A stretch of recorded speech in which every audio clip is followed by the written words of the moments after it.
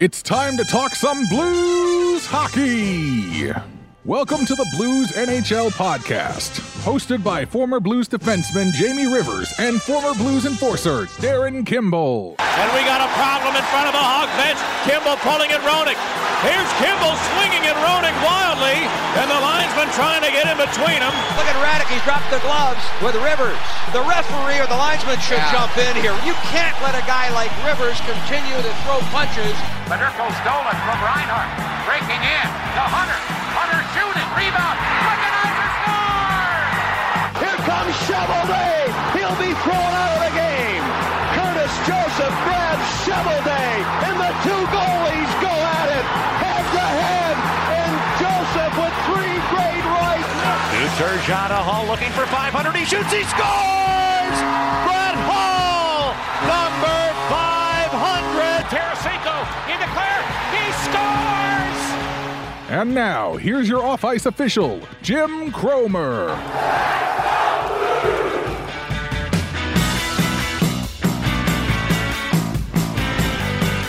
Hello, Blues fans. Welcome to the Monday morning edition of your Blues NHL podcast. I'm your off-ice official, Jim Cromer. Let's welcome into the show. In studio, I know everybody missed him as he was a working man doing his thing. Mr. Darren Kimball, what's going on?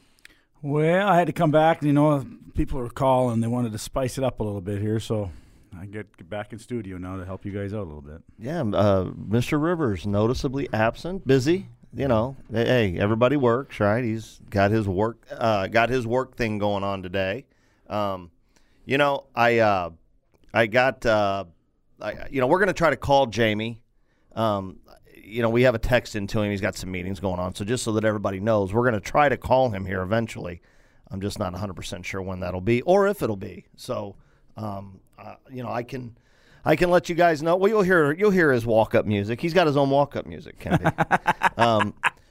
Do the Blues need some walk-up music or walk-out music? Yeah.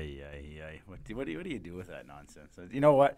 I was coming on the way in here, and we're not. I don't know how you keep talking about this. It's the same conversation every week.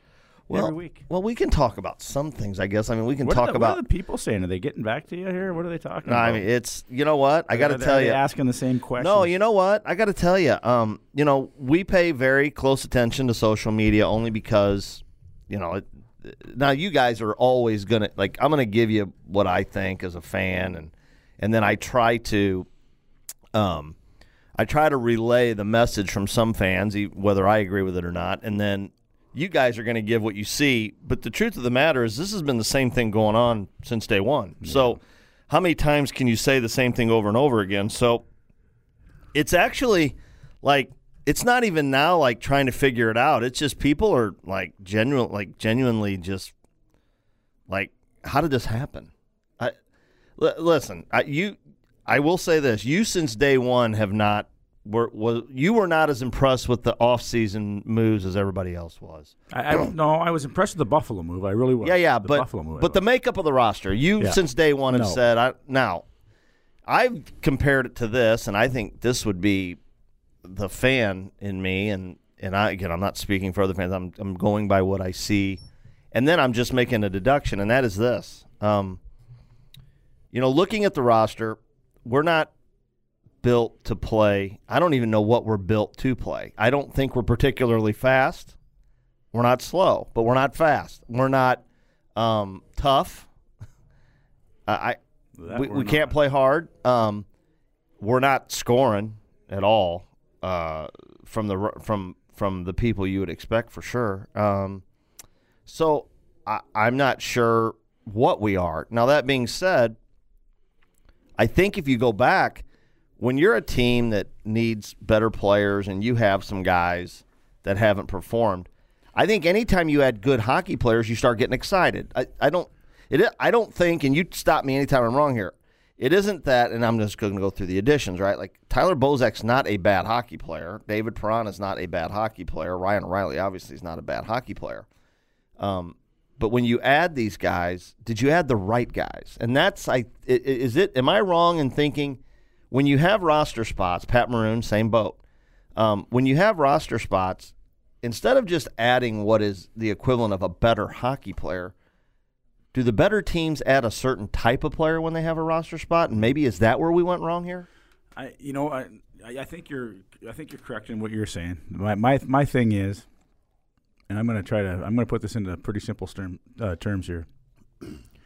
I coach a 14-year-old team, and we were up in Detroit this weekend, and we lost 4 games, we won 1 game, but we're losing games by goal. Can't find any scoring. We go up there, play 5 games, score 6 goals. So we know we don't score many goals. So I continue to tell the kids. I said, you have to do things right in your defensive zone. I said, that's the biggest thing. I said, we're going to have to win games 2-1, 1-0, so on, so forth, etc. So, and the kids, they're 14 years old. I can't expect a 14-year-old kid to step up and be a leader in the locker room. It's hard at that point. They're just starting to get hair on their nuts and all this stuff. So, you can't expect too much out of them. So that goes on that process, Chromes. And then when I look at the Blues, and so now they're playing the world's best players. And if you're going to sit around and screw around and not go to pay attention to detail at playing the highest level players in the business, you're going to get it stuck right up your ass so hard. And these guys aren't, and that's what's going on with the Blues. They're not, their defensive zone. And now I don't get to watch the whole game yesterday because I was traveling and just with all the commotion going on. But I went and I replayed the goals that went on through the process, and I watched defensemen, like even Kachuk's goal on the power play goal. There ain't a fucking guy near him. He's standing there, which I agree. Let him stand there. You don't want to put because you really, defensemen can't go over and just beat the shit out of him anymore. That's not in the game anymore. You can't do that. So you let the guy stand there, but you have to know where his stick is. You got to be in the vicinity to grab his stick at least when the rebound's coming. That's your job as a defenseman. And no one's there. And so there's your first goal going to the process. The second one, a guy on a penalty kill. You got your guy that's the main guy on the point right now with Petro being out. Coughs the puck up. Boom, here we go again. Down there. So it's little stupid goals that are getting scored on. And when that happens on a team that is struggling, it just makes for fucking a long night. Because, when you go down, it's so easy to go downhill. It's so hard to walk uphill. And that's what the Blues are doing right now. They're finding it real easy because Patty Maroon, could he be? Yeah, nothing's going on with him. Bozak's, yeah, okay, he scores. He's got 4 fucking goals or 5 goals. Nothing's going on. You're basing everything on one player right now who's running your thing, and he's not the player that's, he's not your here we go. He's not your Tarasenko, and who is doing absolutely fucking nothing. So, there's no leadership in this team. I don't care what anyone says. I'll argue that with anybody. There is not a fucking – if you can win 2 games and you watch Craig Berube talk after the game, and how the fuck can't you be ready to go? You're a team that's struggling. You've had a couple wins here now. The momentum should be turning in your favor, and you go out and fucking lay in. You don't go out and lose like with a great effort. You go and get fucking spanked, and that's what the Blues are doing all the time. They get a little momentum, and then someone just comes in and kicks them right in the nuts. Yeah, I'm trying to figure out, like, as I look at the thing with, you look at Craig Berube, and then you have some games that you win, and they're quote-unquote emotional wins, and you feel like, okay, here we go. And it's like, okay, and Craig Berube said as much, you have a chance to do something here. You're on home ice. You have a emotional overtime win after Stickgate, I guess, if that's what you want to call it. Yeah. Colorado's a very good hockey team. And it's like, okay, well, how did we get here now? And, it's funny. It is odd, though, to hear people, Vladimir Tarasenko can't score a goal, but yet in some games, I'm not saying every game, and I'm not saying every shift for sure, but you see him giving this massive effort, and he can't score any goals. Mm-hmm. I don't know, I don't claim to be in the mind of any guy that scored goals in the NHL, but, it's amazing to me how certain guys they just pour in for. Yeah. I mean, and we've talked about this in the past too. Certain guys they just score. I mean, there's no rhyme or reason for it. They throw pucks at the net. They go into. I don't know if it's if it's a skill. I mean, it's a skill. But it just seems to me that how often do you see an Ovechkin or somebody like that? That now we've never placed Vladdy on their level, but I think we all kind of hoped that this guy was going to be at least a 40-goal scorer, which is a big deal anymore in the NHL. It used to be 50. But, man, if you're a goal scorer, Chromes, you might fight it for a while. You might fight because it's not like he's a 20 goal scorer. He's a 30, sure. And he might even be more than that, realistically, because he's got – I can't even – I'll tell you what I look at a shot is how many – but when a guy like Brett Hall in the past has said how he shoots the puck and, he can – the release he's got, how quick it is and that. So if that's in his in his tricks that he's got, that's his biggest thing. Then there's got to be a work, and you can say he's working his work ethics. Nah, he's not. Let's be fucking honest. He's not. And when you struggle and goal scorer struggle, and even when Holly was scoring his 86, and he was there was a couple games where he'd go to the dirty fucking areas. He'd go and he'd get whacked and that, but that he went to the area to score goals. And Is Vladdy going to the areas to score, or is he sitting on the outside hoping he's going to get this? What's he doing really? And when I'm in the dirty areas, you got to get to the front of the net. You got to work your way out of it. You got to do. Sometimes you got to do it on your own, and that's what goal scorers do. You could probably watch where Ovechkin will come and he'll try to do stuff on his own, and eventually it's going to go in for you, and then obviously momentum gets you going in the right direction, and confidence level runs through the roof. And his confidence level, he's probably getting. He's getting kicked pretty hard right now, and so he should, because you look at the money the man's making. He's carrying the mantle for him, and if you're not doing it, then you own up to it, man. Well, I will say this: we had some borderline excitement Saturday night. At least we had some fun with Twitter and the whole confusion, and we'll talk about that here in a second. Let's take just a minute to remind people to check us out at bluesnhlpodcast.com. You can subscribe to the show there, which is what we're asking everybody to do that follows the show. It's an easier way for us to make sure you guys are getting it. Also, I'd like to thank lineupmedia.fm, where you can find us, home of Yo Radio, the newest streaming platform. You guys can download that for free on your mobile device today. You guys will love the new station look. The new version's out. It's real nice. Lots of new things happening with it. Download it. Again, it is free. Don't forget, as I mentioned earlier, we try to pay attention to what you guys are doing on social media. At STL Blues Podcast is where you'll find us on Twitter. If you follow us and you're a Blues fan, we're going to follow you back. Same thing with Facebook. We're going to ask you to find us at Blues NHL Podcast. Just type it in the search bar. Typically, unless there's an issue, it's 2 shows a week. When you see the pinned post, which is usually out on Mondays and Thursdays, depending on the schedule around here, but when you see a pinned post, if you like it, comment on it and share it. You guys are eligible to win some of the prizes that we have available for you guys. So, again, that's our ask of you. You can find us on Instagram as well, Blues NHL Podcast. Follow us there. And, of course, special thanks goes out to all of our friends out there that support the show, including Randy Green, InnovativeCompanies.com. Don't forget the first name you should know and trust when it comes to construction, heating and cooling, electric, and plumbing. All 4 of those arms underneath one umbrella. 35 years experience and a second-generation craftsman. My man Randy Green's got you covered. Residential, commercial, industrial, don't you worry.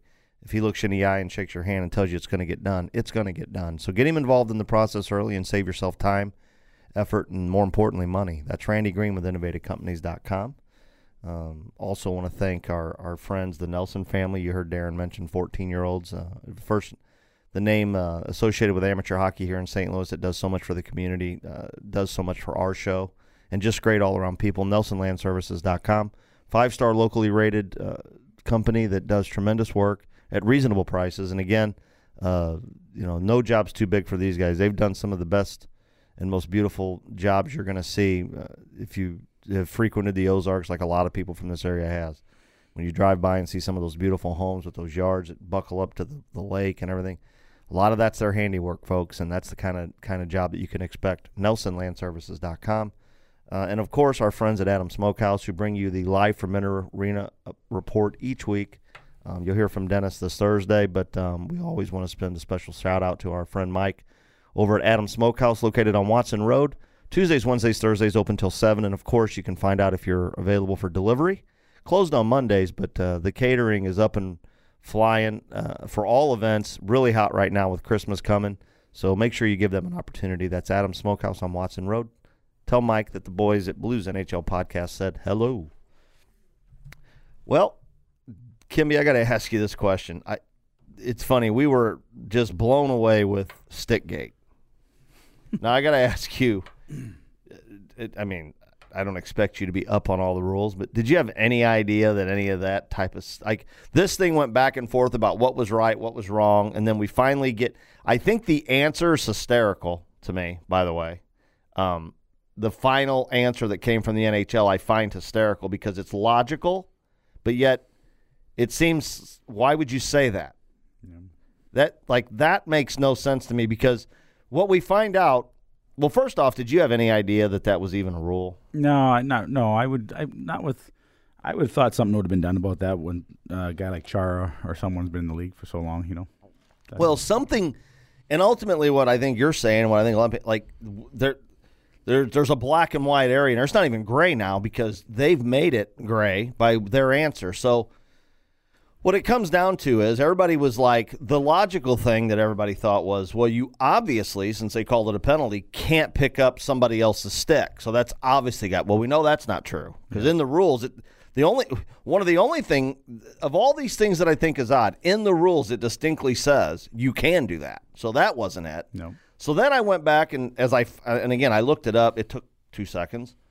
Looked it up, found that to be true. I assumed it was not wrong because it would make no sense. If you can give your stick to another player, why couldn't you go pick up your teammate's stick? But whatever. Because you can pick goalie sticks. Sure, right. So I'm like, okay, so that doesn't seem logical, but you never know. Maybe there's some reason they have it in there. So you look it up, real easy to find, boom. It distinctly says in there, you can pick up your opponent's stick. So we know that can't be it, or the referee just blew it, right? It's one or the other. So then I rewinded on DVR, and I noticed that Parayko is looking at him and showing him the stick, and he's bending the shit out of it. So now I'm going, okay, so this yo-yo thinks because Parayko didn't go after his own stick that he let it go because it's broke. Mm-hmm. So that's what he's doing. He's calling Tarasenko because he thinks Tarasenko picked up a broken stick and used it. Yeah. And that's the only logical thing I could come up with. Well, then we find out that that's not what it was, that they called him for using an exempt stick. So and let's face it, it plainly says in the rule book that to use a stick like Parayko's, you have to be an exempt player. Well, Vladdy Tarasenko's not an exempt player. Okay, so now we have our answer, right? Yeah. So now, hang on. This is where it gets interesting. What's for the exempt though? What are they saying? If you're 6'6" or taller, you can petition the league to add 2 more inches to your stick. I'm going to tell you something, Chromes, and I'll throw this out there just for any average fan that doesn't play much hockey, or even guys that do play. It absolutely does you no fucking good to carry a stick away. If I'm playing the game and the stick's taller than me, it does me no good. I can't handle the damn thing. So the only thing that a longer stick sometimes does, which a guy like Robbie Fatorik, I'll go back to Robbie when he coached me.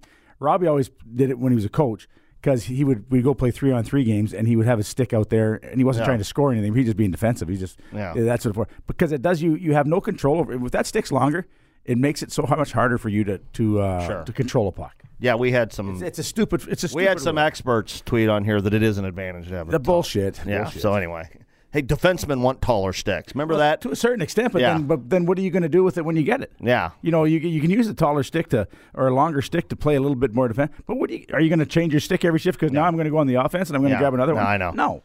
Yeah. In fact, I was telling somebody and they I think they looked at me like I had 2 heads. I'm like, actually the better stick handlers, they'd like a shorter stick. Correct. Yeah. So anyway, they looked at me like I had 2 heads, but whatever. So anyway, but the interesting part of this is it is in the rules that you have to be exempt to carry the stick. So I thought, okay, well, there you go. There's your answer. Vlad, if Jaden Schwartz would have dropped his stick and he'd picked up, he'd have been fine. And that all made sense. It's like, okay, well, it's an obscure rule. It's weird. Everybody's like, well, how can the referee know? Well, because how many guys in the league are 6'6" or taller? I'm sure there's a list every year of, hey, don't forget these guys are exempt. So if anybody comes to you and says their stick's too tall, you say, no, they're exempt. I get it. Yeah. But then this is where it goes off the rails for me. And again, it's completely logical because I told somebody, like, we're really freaking out over something we will probably never see again happen in our lifetime. And the NHL comes out and says, okay, it was the wrong call. Well, why was it the wrong call? I'm assuming they're going to come back and say it's the wrong call because Colorado should have challenged it. They called it like a delayed penalty. As soon as our guy touched the puck, they blew it dead, right? Yep. So I'm thinking either they're going to come back and say either the guy that picks up the exempt stick has to touch the puck or play the puck, or Chicago has to challenge. So I'm thinking that's what's logically going to come back as to why the NHL said it was a wrong call. Because the only two parts in the rules that it distinctly says is you can pick up a stick, so we know that's not it. It also clearly says in there that if you're not exempt, you can't use it. But what do they come back and say? Technically it is against the rules, but we don't want them to call it.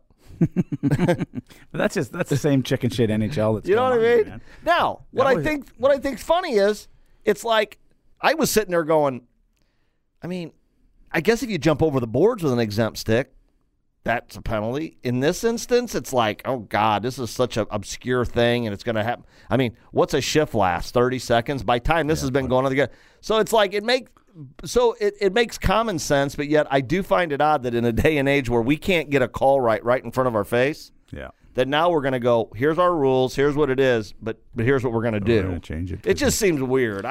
But anyway, that's the excitement from the weekend. Now, besides, I got to ask you this. Okay, so the Blues, Bortuzzo, and we heard from Jamie last show, and I don't know if you had a chance to listen back. You were doing your thing, but he gets a little bit of, he gets the lowdown on what went down at practice, and nothing's earth-shattering.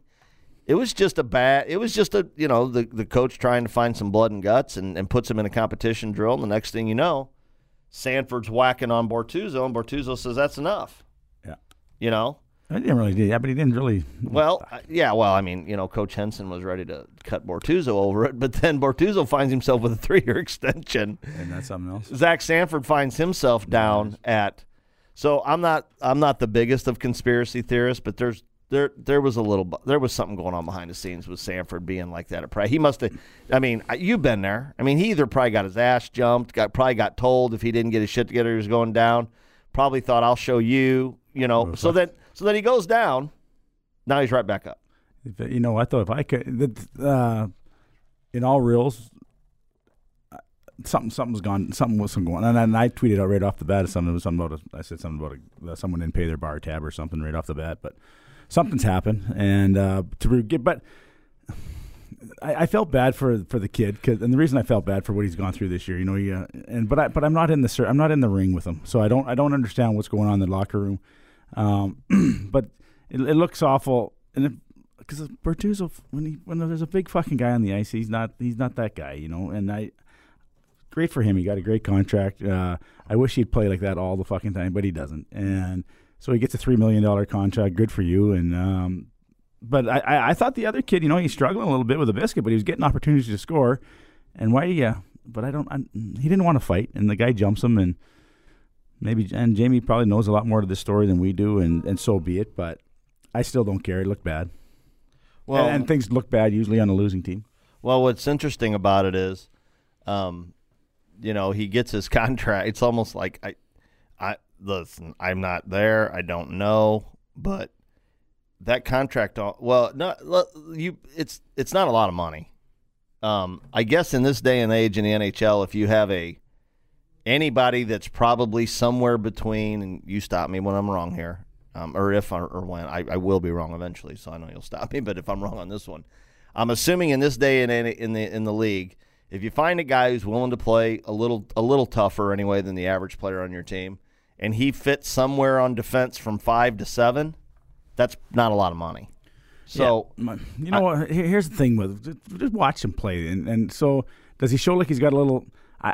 I'll question how the fucking defense are playing this game anyway for the Blues. I've questioned that from probably 3 months ago. It's just they all think they're Petrangelos, and they're all gone. And I know the game's changed. And I asked Rivs this. I've questioned Rivs. I said, "What the fuck's going on?" I said, because I can almost guarantee you, if I put a puck in front of Mr. Bortuzzo, he's going to come back with just like I did. It's going to come back in 10 pieces, and he's not an offensive player, and there's a job for him to do. But I watch him; he's fucking beating the forwards up the ice half the time, and but so he gets and it is a lot of money. $1 million fucking bucks is a lot of money, Chromes, and is that what it is? Like I don't know. It's there's the potential for that player to be there. That's what the Blues need, is that potential. I don't think the makeup's there, but that's the kind of player that you do need when he wants to. The guy that goes after his own fucking teammate and does whatever. For whatever reason he did it, he still did it. And so he went after a teammate with a guy that wasn't – the guy wasn't even fucking fighting back if you watch the video. He's getting fucking cold-cocked, and he's trying to get away from the nonsense. So, but that's the guy that went after him. And if he did that on a regular basis, yeah, you deserve every dime you're going to get. You probably get more. But I know – and anyone can call my bluff on this. I fucking know that he ain't going to do it all the time. So that's a fact. Well, I know for sure last year, I believe you brought his name up once or twice where he was right there when a couple things happened and he didn't do anything. And I know it upset you to no end. And I'll tell you, I'll tell you exactly, Chromes. When I played the game, they were pretenders. And I could at least, and you could ask Twister, you could ask these guys that went out there, and you could scare the shit out of these pretenders because you knew they weren't going to go. They had every excuse in the book, and I hope that's now. But I think that's the road, and that's just my view on it. So anyway, I hate to knock guy down. Congratulations on your contract, but I just wish you'd play to it. Yeah, I mean, it was interesting though. It was almost like he blocked, he's part of this overtime thing where the shot gets blocked, he makes two blocks or whatever, and it's like all of a sudden, and one, you had quite a week. If you're Robert Bortuzzo, you got in a publicly viewed scrap at practice against a player that's not what he does. That player's the one that gets sent down. You wind up blocking a couple shots and wind up with a 3-year contract out of the deal for a team that, let's face it, we had just heard like a day before that everybody on the roster is available. And I tweeted out, well, I guess he's not. Yeah, I saw that. Yeah. I thought that was pretty good. But it's I don't know what they're doing. I just I feel sorry for the fans of the Blues right now because I think their expectations were so high. I've never believed from day one that this team. I thought they were a playoff team. I really did. I thought they could sneak in. I didn't think the leadership was this fucking bad on it. And anyone can call me out on that too. That's the only reason that you keep getting spanked 8-2 after winning a couple games, and it's happened again and again and again. And look at the teams that are winning right now. Look at let's go off of the Calgary Flames that were just in town, and your boy Ribs, he likes to praise on the Tkachuk family. I think his last name's Tkachuk, Jamie Tkachuk now. But the kid that comes in here and he shows some emotion, and he fucking jumps around and he causes shit, and it just he plays the game hard. So all the credit in the world to him for doing that. And people start to follow those guys. Those are who you want to play with, guys that are going to put it on the line all the time. You look up and where Buffalo's going on. You got a bunch of young guys that are going balls to the wall right now. They're battling for it. All but the one guy, he's gone MIA, but everyone else is battling for because when you start winning, it's just people like to win, and when you start to winning, like Mr. Trump always says, like people like to win, right? You win when you get tired of winning. But these guys like to win. They are go-getters. And I don't know what we got here for go-getters. Well, you had to bring up Buffalo. So now we got to bring up. Shit, I had to tweet about the shit all. Oh, I know. Well, the shit show. So, I got to tell you, I find this whole Buffalo thing as interesting as I can because of the Blues situation and our direct involvement in it. Because, here we are, the St. Louis Blues. We make a trade, and in all fairness, we make a trade, and as a Blues fan and the expert Blues fans out there, and hey, listen, I'm not dogging on you. I'm lumping myself in with you, okay? Whether we're experts or not, it's kind of just a blanket term over how sometimes we think we know everything, right? But it's our emotions. It's how we feel. But we see what goes on, right? So we sit here as Blues fans and we go, this guy and this guy's killing us, and we need this and we need that. We don't have this. So what does Doug Armstrong do? Doug Armstrong goes out, and I got to tell you, I still can't believe this, especially now after watching a guy play. He finds a way to trade Patrick Berglund, Vladimir Sobotka, and no money, by the way. Mm-hmm. Draft pick. Now, Tage Thompson was the one that everybody was up in arms about a little bit, like, oh, my God, you can't get rid of Tage Thompson. Okay. Trades them for Ryan O'Reilly, who, oh, my God, he makes a lot of money. He's got a long contract. Okay. So Ryan O'Reilly has come in here, and let's face it, has been all that in a bag of chips. I think. if you're going to bag on anybody, if you're going to say anything, you can't say one negative thing about Ryan O'Reilly, I don't think. Okay. Now, while I won't mistake the trade, and let's not forget that we decided that Carter Hutton, we weren't going to mess around with that. Now, I'm going to say this. That's an easy target because everybody says, oh, my God, Carter Hutton. Well, Carter Hutton wanted to go make a little bit more money than he was going to make here as a backup. Buffalo was able, even though they didn't pay him like big money, they gave him more money. And for a team that was trying to do what we were doing, we didn't have the money to have the luxury of having a backup in that role. That's why you got what you got. Okay? Let's just throw that out there. But now fast forward, and here we are. The Buffalo Sabres are killing it. Now, I don't follow them that close. I follow it enough to be dangerous. You know, you weren't seeing for sure Patrick Berglund in the column every night, Vladimir Sobotka in the column every night. In fact, if you paid attention to it all, you would see comments like, you know, Berglund's hot, you know, in and out, you know, same shit that went on here. You don't hear anything about Sobotka. Tage Thompson is a kid I think that was healthy scratched a few times, but he's showing some flashes. He's young. So, you know, but Carter Hutton's the one getting all the press of the former Blues, right? But we didn't trade him. The interesting thing here is this team is killing it, and all of a sudden now Patrick Berglund goes MIA. Yeah. And now it comes out today. Everybody was worried about him because it's, oh, my God, maybe something's wrong with it. Because, you know, in this day and age, we're careful to not jump the gun. Maybe an athlete's going through something like that. But I believe, if I'm not mistaken, the story's just come out that he's just not happy there. Mm-hmm. So let me ask you a question. Where in the hell are you going to be happy at? Yeah. This is the turnaround of a team that's doing really well. Things are going well there. They have some young talent, right? But they're doing it. They've been doing it all year without those guys, though. But that's my point. So what in the hell? Lineup. So what are you unhappy about? Is my point. You're making $3 million. Yeah. You know? So what are you unhappy about? Yeah, you know what? So what you've because you got scratched a couple times. But what you've all said. So you go before you even jumped onto this topic, I told you what was going on in Buffalo, how they started winning with these young guys are right. You know, full of piss and vinegar. They're running around and they're playing for one another. So if you look at the thing, and I'd be curious because I wasn't a fly on the wall, and I wish I was when the trade was made or what was going on in Buffalo. But I look at O'Reilly, and ever since he's come to St. Louis, you know, he's on the ice all fucking early, which is fabulous because that usually people like to follow that stuff. You know, he's out, he's working out, he's coming to the game, he's playing all balls to the wall. You know, like you said, there's nothing to be mad about right now. So the only thing that I'm thinking of on this one was he the leader in Buffalo prior to this going on? And so when Eichel gets there, they had to sort of maybe remove O'Reilly because they wanted Eichel to be the head guy to run with these young guys. And then obviously it frees up some salary-wise too. But sure.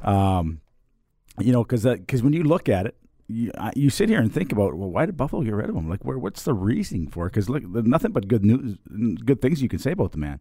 So, is it an issue of money? They just had to clear that up, or do they want to turn it over to make the young crews here? So they're going to let Eichel run with this, and maybe he was ready to take the mantle over and be the leader of that team. So.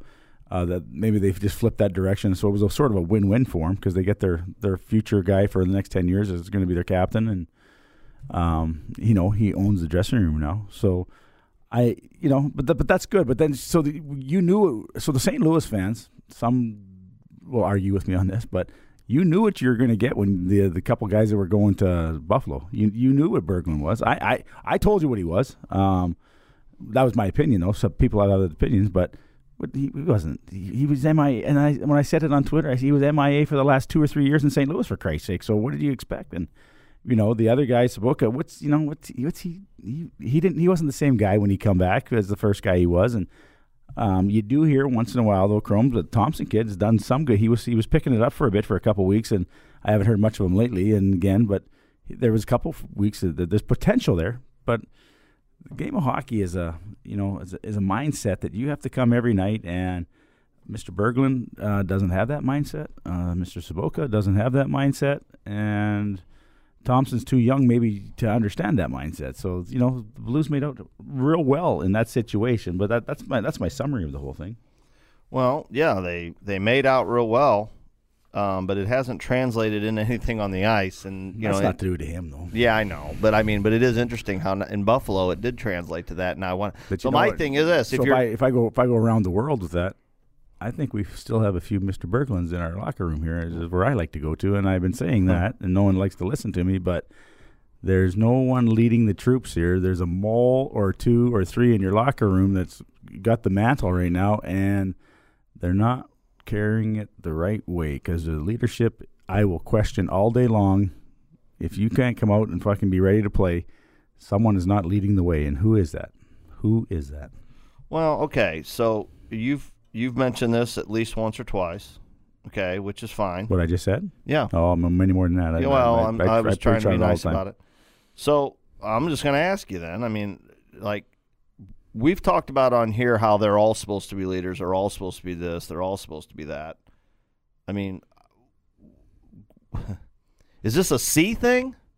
Is this a who's wearing the C? No, is this a who's behind the bench? Beyond that. Or is this just who the leaders are in the locker room? Who the fuck can be on the bench? You've traded that coach out many times. The guy that you just got rid of a year ago, he's up at Edmonton. They're doing fine now. You know, that's turned around. Oh, yeah. You know, the hard ass guy that he is, and you know Rivs is loving that. Yeah, and that's good though. But hey, that's perfect. You know, I assume, I'm gonna sort of guess out there a little bit that Berube has sort of probably got a lot of the mentality like Hitchcock. Hitchcock coached him in junior. Hitchcock, you know, Chief was around here, so Chief knows how he operates. The man's had success. So I think Chief's probably a lot like Hitch in a sense. He obviously doesn't have the wins and the respect as a coach as he does right now, but I would assume a lot of the same mental aspects are being used by Chief. So there's a core group of players that have been here for a long period of time. The same core is always here. So it's in that core. I don't care what anyone says. It's in that core. And something in that core, someone has to divide that core up as far as I'm concerned. Well, and I don't give a shit if you say that these guys can't. Like, I know Ribs always says that. You can't do this and you can't do because of the contracts, these long fucking term contracts that these guys signed, and which is good for the players. I'm not, you know, but when you're trying to you're signing a guy to a long contract and he's 29, 30 years old, Jesus Christ, you know there's going to have to come down a downside to that eventually, and we're sitting on it right now. And you know, but I still think there's got to be a way. If Army is the man that he says he is, you know, everyone jumps on his ass and congratulates him when he makes these big trades, which they should, you know, but. Where's the other shit? You still got something going on in this locker room that he ain't figured out yet. And why hasn't he figured out that? Because he's had these guys there. There's something there. And I know as well as the core players that you have here, there's one other consistent that's here too. The general manager. He's the consistent guy that's here too. So the core group and Mr. Armstrong is there's a problem there. And I don't know if Army's the one that's trying to figure it out, or if Mr. Stillman's got to maybe step here somewhere and do something, but there's something going on there. Well, you know, I guess. Listen, you've played. How many years were you in the league? Oh, I played 7.5 years, so right around 7.5 to 8 years. Did you ever go anything even remotely close to this with any teams you played for? I can't remember. Shit, yeah. You went, but we were in Quebec. No, the only time I did on the team that we were on, we were in Quebec when the team was. We struggled as a team, but we had a lot of, like, Joey Sakic was just getting going. Matt Sundin was just getting going. So this is probably 3 years before they get shipped to Colorado, and and then all the guys that were young guys turned into veterans, and they go out and win some Stanley Cups. But you go through, but it wasn't. There's a difference between, so for example, the team that was in Quebec was a lot like the team that's in Buffalo, and they were a bunch of young guys, and they had to get some time under their belt, and now look what they're doing. They're turning it around. And that's what happened in Quebec once they moved to Colorado. Things turned around, and it's just experience that you got to get, but that's not, so you don't got that problem here, because these young guys, your young guys that are being drafted, they're not even all of them are playing up here right now, you know. And so you got a core group. That's it, man. I don't care. People don't have to look far. It's there. It's the core group and Mr. Armstrong. That's the ones that have been here on a consistent basis.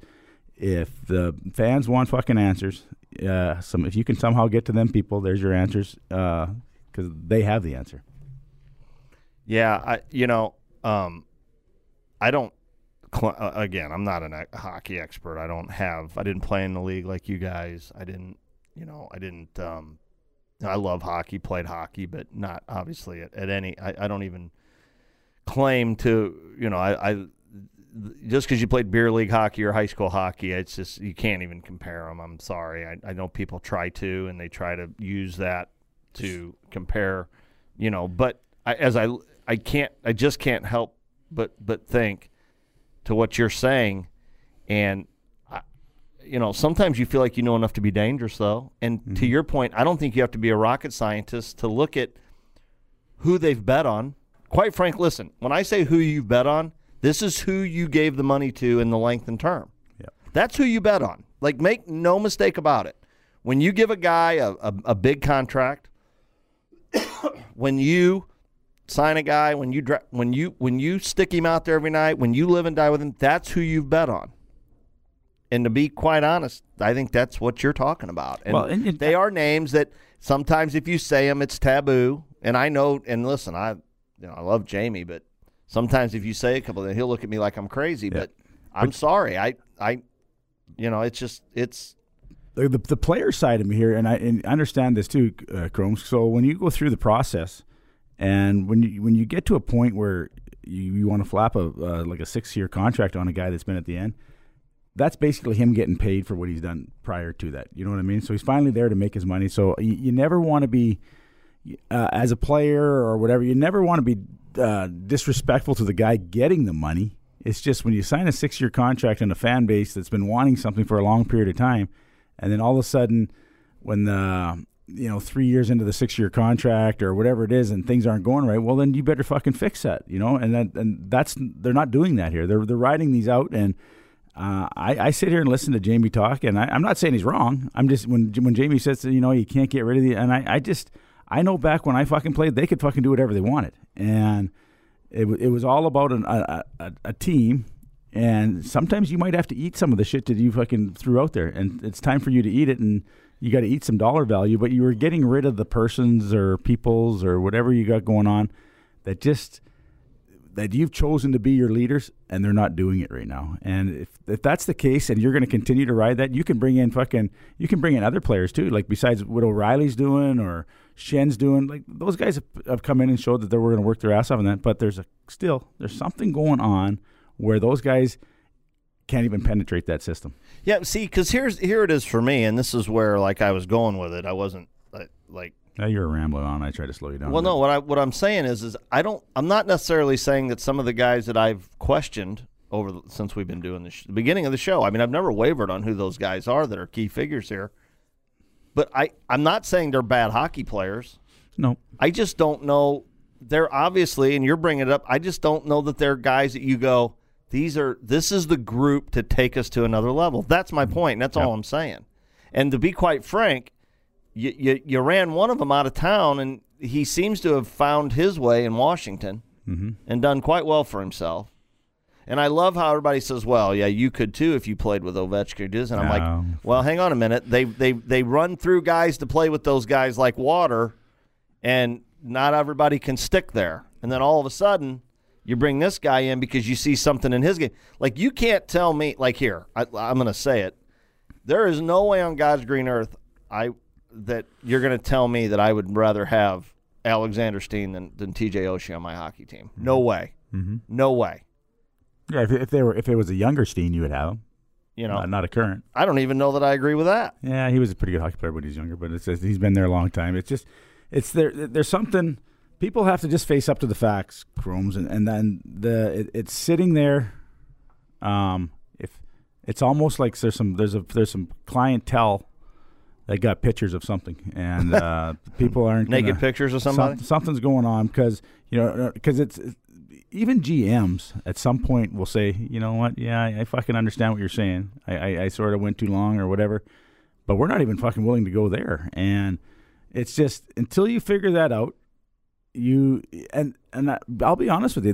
There's a core here that has to go. You got to eliminate the core, and you got to start building. You're on the way to building a new core here, and I've just named the two guys that you can start go this around. Bozak's still there. You know, I know he's struggling right now, but that's a guy. There's 3 centermen sitting right there that you can start to build this thing around.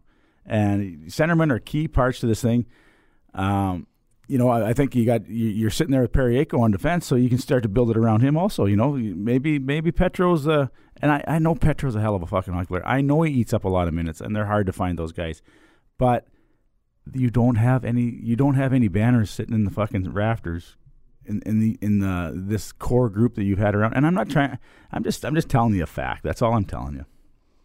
Well, and then that's the name I've said forever. And if I say that name to anybody, that, you know, I get looked at like I have 2 heads. And my thing is, and always will be, I don't see it. I see a guy that can skate. I see a guy that can outlet pass. I see a guy that can do all that kind of stuff. What I don't see, and again, I know he plays a lot of minutes, but I don't know. He's been that guy for me for a long, long time. If you really want me to be, and so the rumors that go out there about how he's sort of involved with Toronto, maybe Toronto needs another defenseman in there, a veteran defenseman to come in there. That if you just look at the scenario, and people are probably scared to fucking do it, but because, you know, Toronto's on the verge of sitting there, they're one of the contenders to win the Stanley Cup this year. So this would complete their team in a big way. But you know, if you're getting, I don't know the guys they're talking about that they're trying to return here. I know there's a couple names that have been thrown out, and you know, if it's clientele to make you a better person, like what if you're trading for a guy, like, just say, because he's a hot guy and like the Eichel kid, just say, I don't know if they are. I'm just saying, what if there's a kid out there that is going to be a future one of them? Why wouldn't you do it? Well, you know, because you have to get to a point where you can sort of go like Buffalo, and Buffalo got shit on for a lot of years. They went through this process, and they've had some hell of a good drafts here, and they got a lot of good young talent coming, and it's all starting to go in the right direction right now. And we're sort of sitting here, and we got a core group of veterans that are all sitting there. We got some young guys that we can't even get in the draft picks. We can't even get into the lineup. We don't know if we can get them into the lineup. When we do get them into the lineup, they're, you know, Thomas has played a little bit, but not a lot, and you know, so our young guys aren't even fucking entering the system here yet. You know what I'm saying? And so there's a process.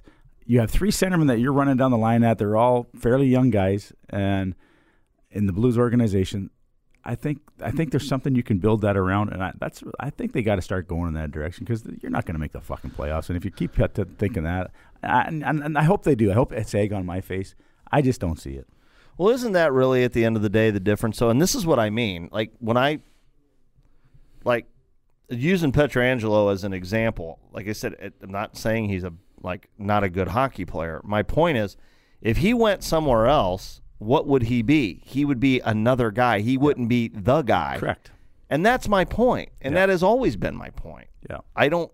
He's a hell of a hockey player. Yeah, he can play. I just don't know if he's the kingpin right now. You know, and I think where he's at right now, and it's kind of crazy to say that, and that's where I was going to go there, and I went away from it. But he, at this point in time in his career, he's still going to log a lot of minutes, but he doesn't have to be the stud back there, you know. And he's got, just for example, if he went to Toronto, look at the fucking goals they're going to throw on the board. So he can sit there and not have to be a fucking 30-minute guy, you know what I mean? He could be a 24, 25-minute guy and just play against the top players. You know, and that would be an idea. And that's the interesting thing. So if you look at this, like if I was going to say, if I was going to look at it and say, what do I think is eventually going to happen here? He would be the guy I'd vote most likely to get traded and go win a Stanley Cup really fast. Quick. Because he would go to a team, and you'd take this team that was obviously trading for him that was already good enough that they're in the playoffs and they're fighting and they think they're good enough.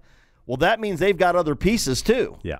So then you add him to that mix, and now you have something. And Toronto, you look at Toronto, they're getting themselves here. They basically have to go chase this cup down right now, and because you got Marner and you got Matthews are both going to be on the free agent list, and they can't afford to pay these guys. That's going to be an interesting thing because of what they just did. Yeah, that's just an interesting. You can't just keep that. That would be, you almost have to put $40 million on 4 players, you know, and how you can't build a team. And you got great superstars, but you just can't do it. So.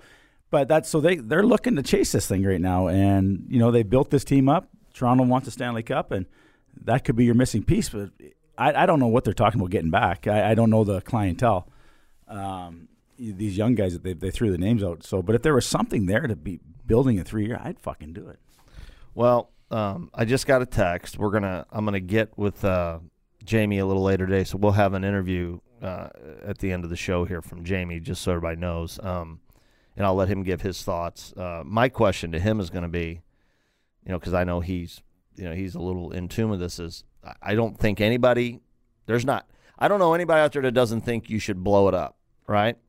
But the core I do. Yeah, I do. But how do you do it in this day and age? Now, Pietrangelo, I think, would have definite trade value. There's no doubt about that. I think if they decided to trade him, they could trade him probably pretty easily, really. Now, I think so. What you get back in return is another story. Yep. But will you ever feel like you got back what you should have? Well, I don't know the answer to that question. We wouldn't know the answer to that question probably for 2 or 3 years. Nope. But that being said, everybody that thinks, get rid of this guy, get rid of that guy, get rid of this guy, it's just not that easy. No. Because this is a day and age of salary cap and where you sit. So my gut feeling here is, and this is the most awful thing in the world to say, is buckle up, folks, is this is going to be a 2 or 3 year process to get out of this mess. I totally agree. I totally agree. Because you don't just have the problem of not having the players. Now you have the players that you can't move. Yeah. That's my opinion. Like now you might get lucky. Now I say that in a breath of where I wouldn't have believed in a million years you could have traded Berglund either. No, but you know what? And I'll be this one here that I'll say for sure.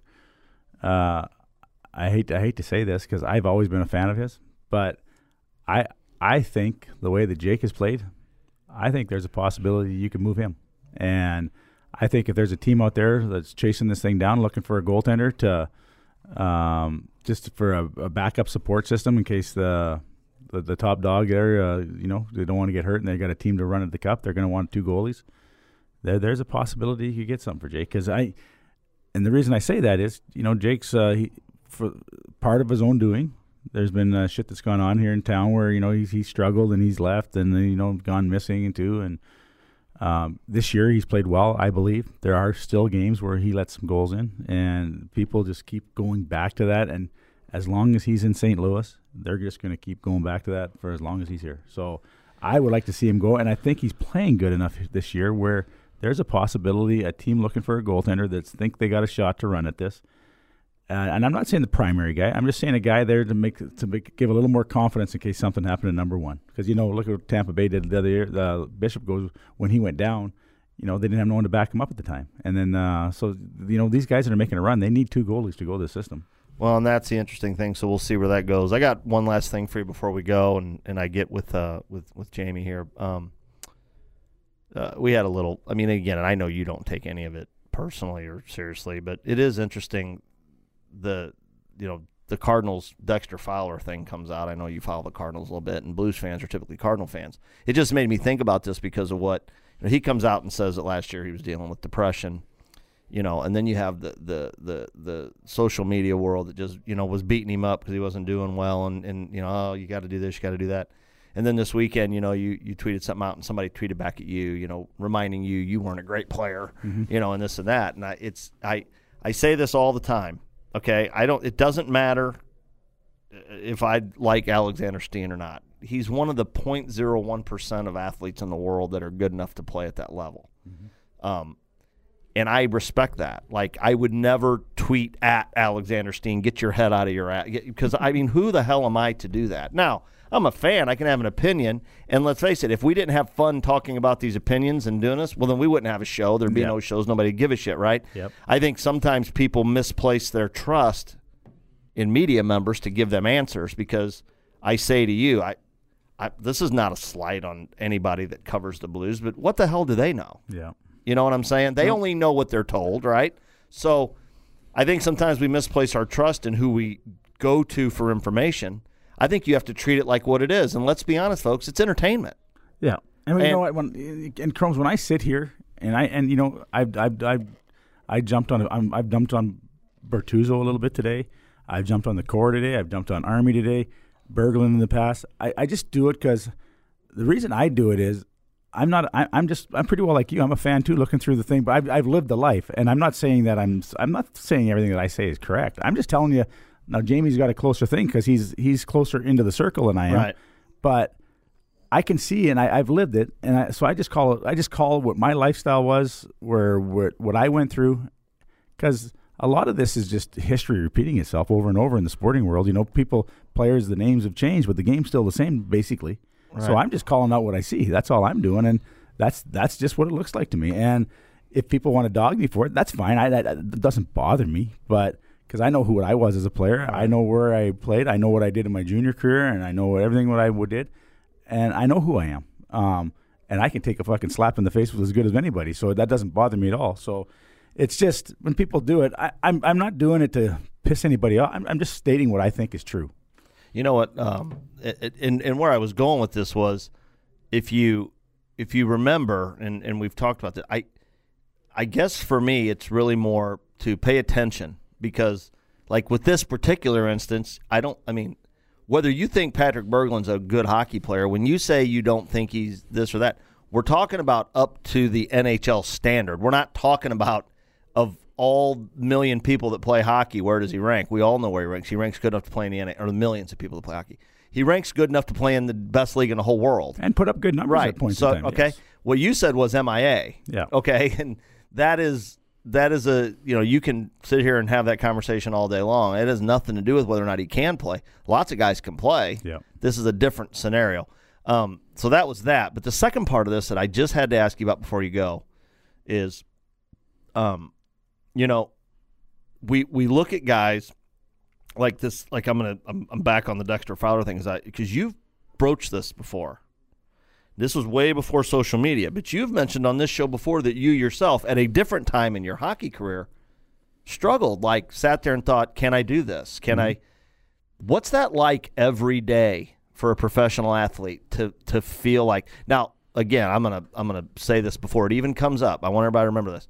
I think the dumbest argument in the world, just so you know, is saying that a human being is not allowed to be human because they make a bunch of money playing a sport. So throw that stupid argument out the fucking window. That's number one. Don't sit here and tell me how, boo-hoo, he's not doing well while he collects his millions of dollars. Just throw that argument right out the window, because that doesn't change your human makeup.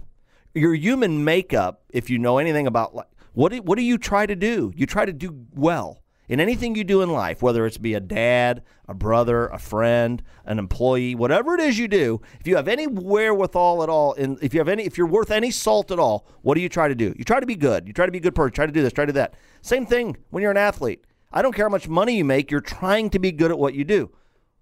You've been open and honest and said you went through a tough stretch when you were younger and making your bones. Mm-hmm. Like you said, you even kind of went home and said, "Can I do this?" Yeah. What's that like for an athlete, knowing that every night you got to go out there and do this thing, and everybody thinks, well, it's the greatest job in the world, but sometimes it's not the greatest job in the world. You're when you play the game, and in life, whatever job you've done, if you're a successful person in life, you hold yourself to a standard, and your ego grows off that standard. And once your ego gets to a certain point, and things don't start working out very well, then your ego starts to think, and then now you're going into, you go down to a part where, what the fuck's going on here? You struggle with it more. And my best thing that I always relate to an athlete is, and just because it happened in my time when I was even younger, and I was into the boxing world big time. But I watched like Mike Tyson. To watch the man fight, how phenomenal he was, and whatever Mike Tyson did in his life, he was one of the toughest guys I've ever seen him fight anyway. But so he goes through a part, and whether he gets into the booze, the drugs, whatever his life details around, I don't know. I didn't live with him, but I'm just telling you what the stories are.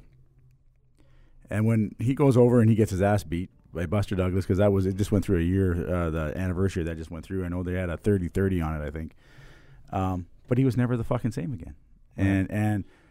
And was he still tough? Fuck yeah, he was still tough. But you know what? His body makeup was the same. But you know what? It wasn't the same anymore? His fucking confidence. It was gone. All of a sudden, he was human. It was gone, yeah. And he's back to saying... Even though he wasn't. Yeah. Like, that's the thing. He's human, but deep down... But really, honestly, he's not. He's a piece of iron, and he could knock anybody out with one punch. He could do all this, but you lose that little bit. It's like in the Rocky movie where he says... what's he say in Rocky 4? He's cut. See? He's bleeding. He's not a machine. He's a man. We're all men. We're all women. We're all human beings. And I love this quote. It's a baseball, but it applies. you have to play this game with a certain amount of arrogance and fear. Yeah. And then somewhere in the middle is where you find if you can do this or not. But to stay with Tyson for 1 second here, so he went through that, and so then all of a sudden he's fragile now, and you're sitting on the other side of the building here, and here comes Evander Holyfield, who's full of fucking confidence because he's beating the shit out of everybody, and he comes out, and the fight they fight, he stands right in the fucking middle of the ring with Tyson, which no one has ever done, and he just starts swinging with him, and because he knew if he could stand there for about 30 seconds, he took the chance. If he could stand there for 30 seconds, and when Tyson figured out that Holyfield wasn't going to go away, he was going to keep getting in his face, Tyson was beat right then. He'd beat himself already because now he's going, maybe I'm not as tough. Maybe now that I've been beat by Buster Douglas, maybe I can't do it anymore. And so now that starts to enter your mind. And so the game of any sport that you play, the great ones they can forget shit real quick. They forget bad plays. They don't care that they made them plays because they're going to come back with something spectacular. And it's like baseball hitters, like when they go through their process, like even with McGuire, when he said, when him and Sosa went on that thing, when everyone put it towards steroids and everything, after that, not much really fucking happened. Everything went downhill for him after that point on. The story, something was fucking fractured in their system, and they couldn't continue it because something penetrated their ego. And once their ego and their confidence got penetrated, look at Tiger Woods. Tiger Woods. And I was say it's not even just on the field. No. It's who you are as a person. Yeah. Now, you're identified as an athlete by what you do on the field, but Tiger Woods is a great example. Yep. He had this life going on that was, by all accounts, to him especially, this Teflon Don thing, or I can do whatever I want to do. I'm the best in the world. No one's reporting about nothing either. Like Tiger's living this fucking life, and no one knew. And all of a sudden, boom. But what's even more, in this day and age, what was even more impressive is that people did know. Yeah. But yet somehow it stayed away. Yeah, it stayed quiet. You can't do anything anymore. No. That's amazing to me. Yeah. So think about that, the lengths he went to keep that private. Exactly. I mean, he had to do some things to keep that private that, like, the average, and let's face it, he's not the average human being. No. He could do those things. And then once it broke, though, once it broke, then he had to start explaining himself to this. And then, so now that, instead of all the greatness that he was, that's right. Now the fucking negativity is coming. Now he's human. And then, yeah. Now he's human with flaws and faults. Yeah, and then the mental part starts coming to the golf course because now your whole fucking life outside here's fucked up. Now it comes here, and now he can't do that anymore. And now we come full circle to where I was going with this. And what we have here, in my opinion, is a room full of fragile guys because they realize that they're way more than human. Correct. And if you think that doesn't play into where they're at right now, transcending onto the ice, there's no other explanation for it to be this bad. Yeah. It's one thing to not win games. It's another thing for people say, well, how can you not show up? I mean, I don't have any other explanation for you. Anyway. But it's a mental part, man. And once you get fucking scored on, boom, the fucking thing just starts rolling. And you see it on you see the heads, Like and the best thing for the Blues right now, what they have to do, if they could score like 2 goals or 3 goals, now they think they're fucking in the ball. I'm playing with these 14-year-old kids. We were playing this weekend. We were up 3-0 at one point in time in this hockey game, and they scored a goal. And because we're having a hard time scoring goals. I'm going, holy fuck, what's going to go on here now? Are we going to be able to hold this? And we've hung on to win, but it enters your mind. That's right. Is this what's going to happen? Are we going to because this has been who we've been lately. So, correct. Yeah. Well, hey, good stuff, man. You betcha. No, enjoy being back. We'll let Jamie follow up on that. Jamie with his fuck it up now, right? Oh, boy. Speaking of that, what do you hear?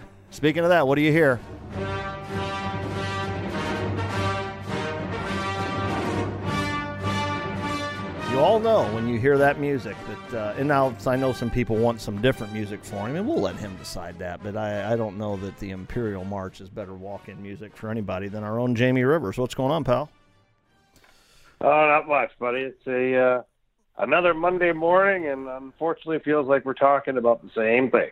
Well, the roller coaster ride continues as our friend Darren Kimball, will point out. There's only one consistent here, and that's that it involves that it's been going on, and we got to figure something out. So I don't know what the answer is. I know people, the problem is people look to you, they look to Kimby, they look to you guys for answers. You've been in those locker rooms, you know these guys, you do this. It's just not a simple fix. I think I think, unfortunately, we're in for a long ride here, and I'm not quite sure it's going to be a very good ride for about 2 or 3 years. That's just my opinion. I don't know. I don't even know that that's ledge jumping material, but, it's one thing or another, and it's just not getting any better. Yeah, I mean, look, I understand people, wanting to or looking for answers. The thing is that we can talk about it. You and I can talk about it. Kimby and I can talk about it. I mean, shit, we could have Wayne Gretzky and Al McInnes talking about it. And it really doesn't matter what we come up with for solutions because it has no bearing on what we're watching right now as far as the product on the ice. And, I don't know.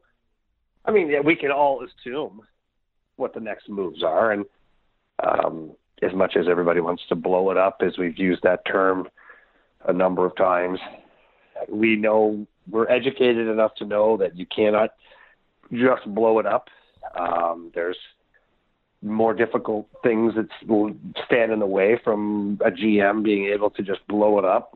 But we are getting to a point now where, where do we go with our coaching staff moving forward? And I'm not saying they're the problem, but I have to go back to this, and Kimby will say the same thing, is the day that Mike Yeo was relieved of his duties, Doug Armstrong, passionately told everybody that would watch his press conference that they were going to scour the face of the earth for the next St. Louis Blues head coach. But what he forgot to realize, in my opinion, is that he had a guy sitting beside him that he was about to hand the team over to. And now it's like everything's in limbo because the players don't know is Craig Berube staying or going. Based on the comments that they've heard, means he's going. But then if that's the case, when is he going? How long will he be here? Who will be the next coach?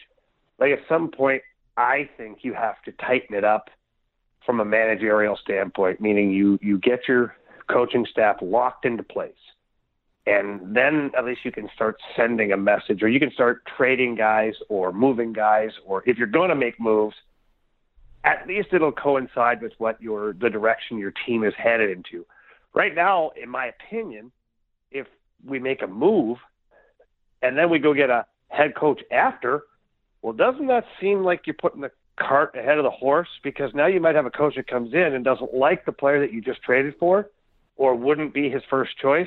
And so now you're starting over again where you're kind of chasing your tail going, well, we have a player that maybe doesn't fit what we're looking for here, or the coach isn't what we thought of. So now you're back to square one again. So I don't know. In my opinion, you have to start your chronological method of doing things. And to do that, the number one item would be to build the foundation of this team by locking in a coaching staff and living with that decision. Interesting to me, you brought that the thing about the interim coach and scouring the earth for the next coach. I guess my thought on that would be it's probably not vindictive or personal. I don't think they're not playing for their coach or not doing what they're asked because of that directly. I think it's more psychological. We're a shit show. We have no idea what's happening here, and I just think it just brings the whole thing into question. I don't think any of the guys in the room are sitting there going, I don't give a shit what Craig Berube says. I think there's way too much professionalism and pride for that. It just seems to me and maybe I'm grasping at straws, Jamie, like most fans are, but I just see a talented hockey team that, yes, has a couple injuries they're dealing with and things like that. But I also see a talented hockey team that is so grossly underperformed that I think we're grasping at straws. Well, yeah, we are. And what you're saying, there's truth in both the things you're saying. There's truth in the fact that, yes, there is a level of professionalism that, quite honestly, at this level, you'd think guys would just go out there, and if the coach wasn't even there and you had to have the stick boy on the bench, that you'd think guys would take it professional enough to go and do their job properly. I know that's an extreme comparison, and it's not always the case, but this is kind of one of those situations where I don't say it's short term, but it kind of is, because it's been well publicized that Doug Armstrong's looking for the next head coach. And so you can play for anybody on an interim basis. The problem with that is that you don't necessarily have a very laser-focused direction that you're headed in. And this is no disrespect to Craig Berube, but he was handed a team that maybe it wasn't his. And let's backtrack that even further. Mike Yeo may have gotten a team that isn't really what he wanted. You know, like, we don't know the ins and outs that happen in the boardroom or signings and trades and things like that.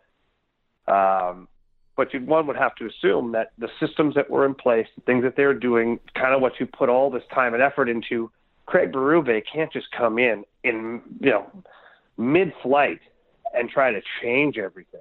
And he's had a couple of weeks where they've had 2 or 3 practices, but he doesn't have a training camp or a preseason to set the message in properly. So once again, I say, I'm going to go back to it. I think you have to put your foundation in place, which would be a head coach. Let that head coach pick his staff. And then from that point on, that staff builds what they're going to, their identity as a team, who the players are that they want to be a part of that team, what style of play they're going to have. All this stuff falls into the same category once you get your coaching staff in place, because then you can figure out what style of play you want and then what kind of player fits that style of play, and so on and so on and so on afterwards. You said something at the beginning of this conversation that I'm sure fans are scratching their head a little bit about, so I'm going to let you give your thought on it. I mean, I don't know that you could give anything more than your opinion, but when you hear a guy say, basically to your words, we're going to scour the earth for the next head coach, a lot of fans are like, well, what's the problem? Like, what are we doing? Because whatever you've done here isn't working either. No disrespect to Craig Berube.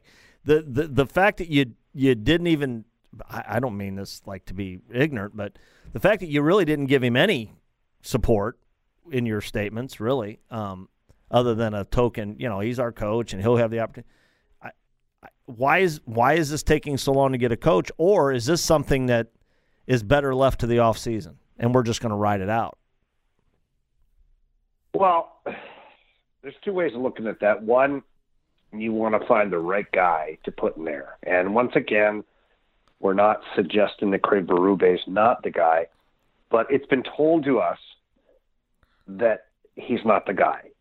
I mean, that's really what Army kind of said. I mean, I know he backtracked a little bit and said, well, Craig is going to be here and we're going to get a firsthand look at what Craig can do. But his very first comments were that he's looking for the next head coach. And he didn't allude to the fact right away that it was going to be Craig Berube. So we are forced to believe that they're on a coach search. And, in doing that, you're going to have to ride out the rest of the season, probably the way this is. I mean, who's out there? I think we've already established that this is not a match made in heaven for Coach Q. And now the rumors are swirling in Philly that he's going to be coaching in Philly. They just relieved their current head coach of his duties, and they named their American League guy as the interim head coach. I guess what I'm saying here is, who's out there, right? Do you really want to bring in a guy like Alain Vigneault, who had so-so success?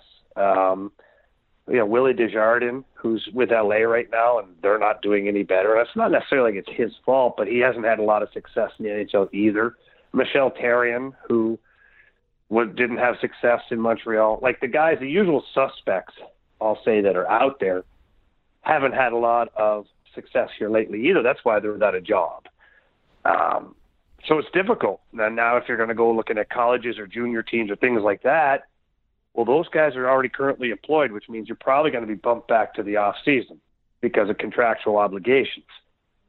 And a guy like Todd McClellan, who could be a good fit, he just got fired from Edmonton. He's a really knowledgeable hockey guy and whatnot, but he's still under contract with the Oilers. And are the Oilers willing to buy him out at a lower price? I don't know. There's a lot of stuff going on here. While the Blues are scouring the face of the earth for the next head coach, this is what we've got, I would say, I'm sure this is just your opinion, but the fact that Joel Quenneville is not the current St. Louis Blues head coach, is that a pretty good sign that he is not going to be the next St. Louis Blues head coach?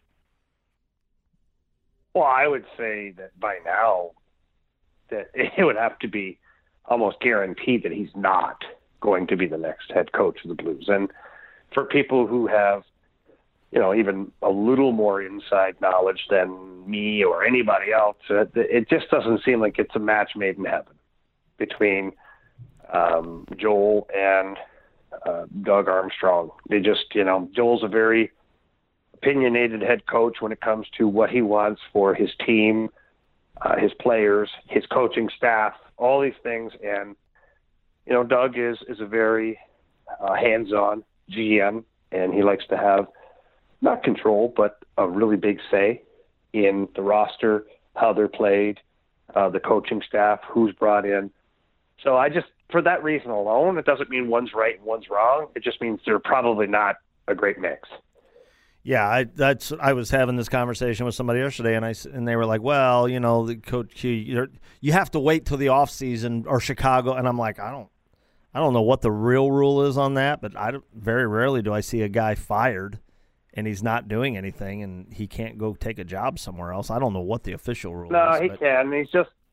He's got time left on his contract and money that's left on the deal. So basically what has to be negotiated is either a lower buyout price for the Blackhawks to say, hey, instead of 2 years, we'll pay you for 1 and we cut ties, or the team that's going to hire Joel Quenneville has to pay out the balance of what's owed on his contract. So, and it goes both ways. So he's $12 million. The Blackhawks could say for $6 million, we'll pay you $6 million to go away. Right. Or they could say the Blues are going to pay $10 million in order to hire you as their coach. Right.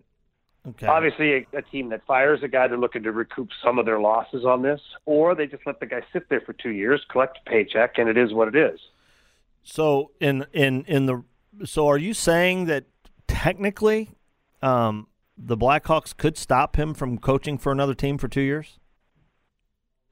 No, they can't stop him. It would be decisions of Joel then at that point to, he can forego the money that's owed on his contract. So that is something that he can personally do. If the Blues offered him a contract, say 2 years or 3 years at $6-7 million a year, he could turn to the Blackhawks and put in a letter of resignation, and that would absolve them from anything owed to Joel Quenneville. Yeah, that makes sense. Okay. Again, I'm only, believe me, this is sheer conspiracy theory here, that, I mean, if he was, and again, I know there's people holding out hope, and I get it, but as I've said, then why wouldn't he be here now?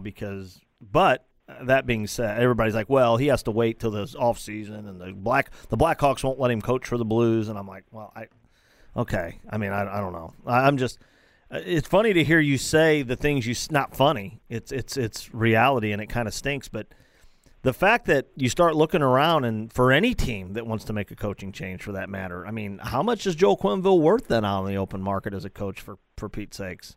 If you really think about it. Oh, God. Well, I think Babcock's making, 7 or 8 in Toronto. So you got to imagine that Joel Quenneville's worth every bit of that as well. Now, the only thing that happens with Mike Babcock is he's in a market where their ownership and all the money, the revenues they have coming through the Toronto Maple Leaf Sports Entertainment Group is astronomical. So they can afford to pay a coach, upwards of $8, $9, $10 million a year. Where if Joel Quenneville wants to come to, I don't want to say little old St. Louis, but in reality, on the depth chart here, little old St. Louis is going to have a hard time paying $8, $9, $10 million for a head coach. It looks like Babcock's $6.25 million. So you'd have to believe, wouldn't you have to believe Quenneville's worth Coach at least Hugh 7 or 8 million in Chicago, right? So I'd say he's got to be worth 7 or 8, right? I think he's going to try and do that. I mean, this is probably going to be. And you never know, because a guy like Hitchcock continues to coach, and he'll probably coach until he's in the grave. Yeah. But, you'd probably think that this might be Joel Quenneville's last run as a head coach. Right. So he's probably going to want to cash in, and it's probably going to take some serious money for him to sign off on basically voiding the $6 million a year he's owed from Chicago. So it would have to be worth his while. Sure, yeah. Makes sense.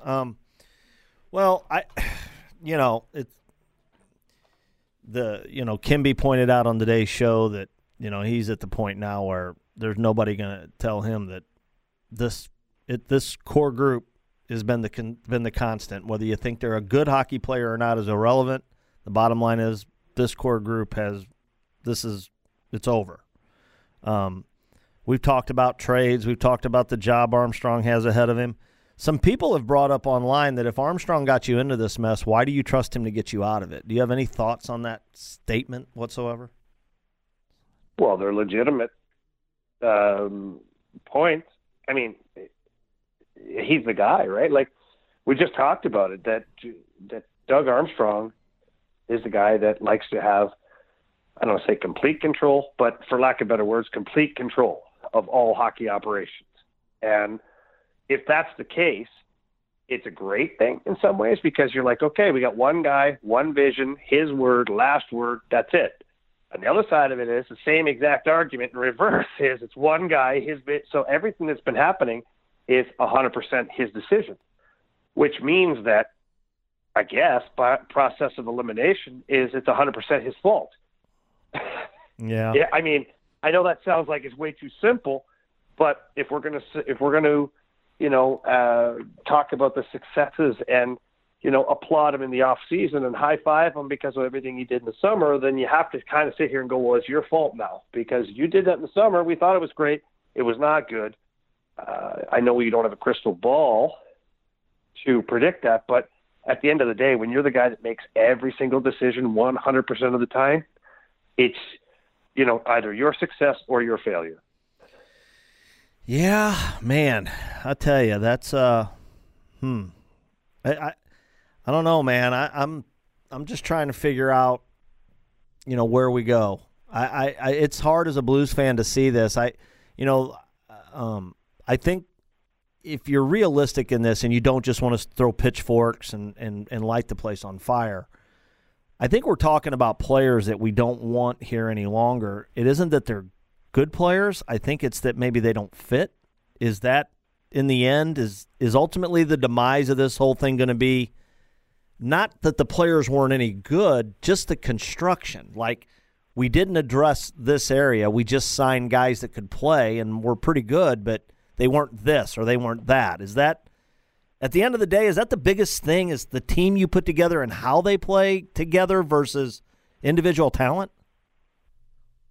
Well, it was brought to my attention yesterday at the game. I was talking to another team's executive guy, a president of another team in the league, and we'll keep him nameless for obvious reasons, but we were talking about the Blues and the makeup of their team, and he brought up a really, really unbelievable point. And he just said, look, you signed these guys as free agents that you signed.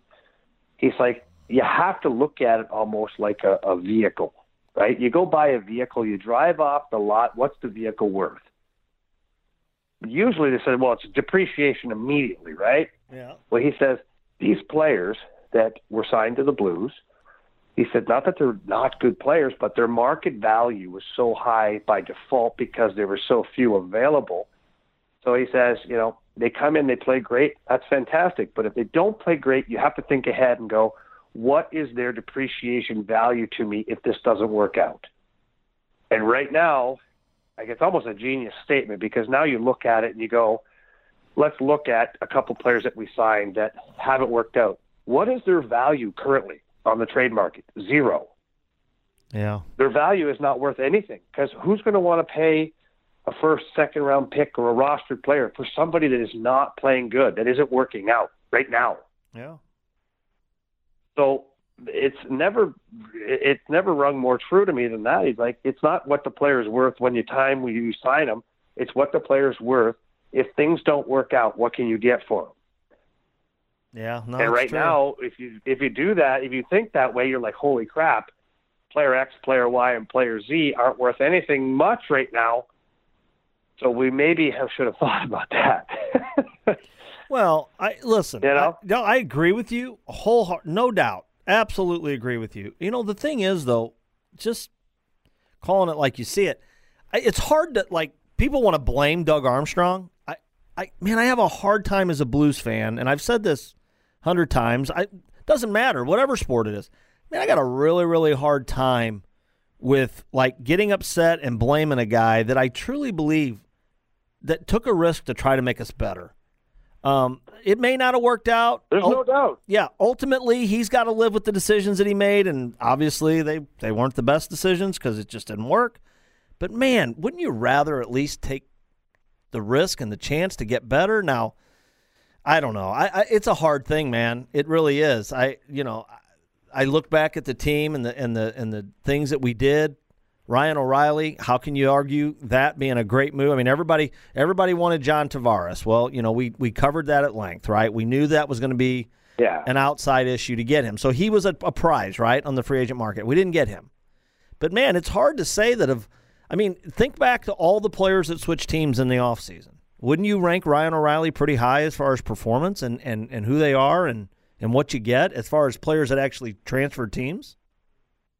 Well, I don't think Ryan O'Reilly's who we're talking about. Right, but my point is it's not that. That wasn't the change. The change was how are we building our team from the ground up? I mean, you look at some of these teams now that are awfully good and are getting better. I mean, these are young players that have been drafted and are being developed and are really, really like carrying the water, so to speak.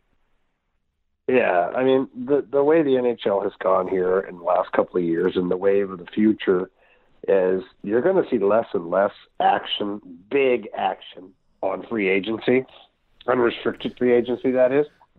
And that's just because it is a crapshoot. And some of these guys that $3, $4, $5 million players, they're essentially third liners. And you're looking at it going, that's a lot of money I'm paying for a third liner.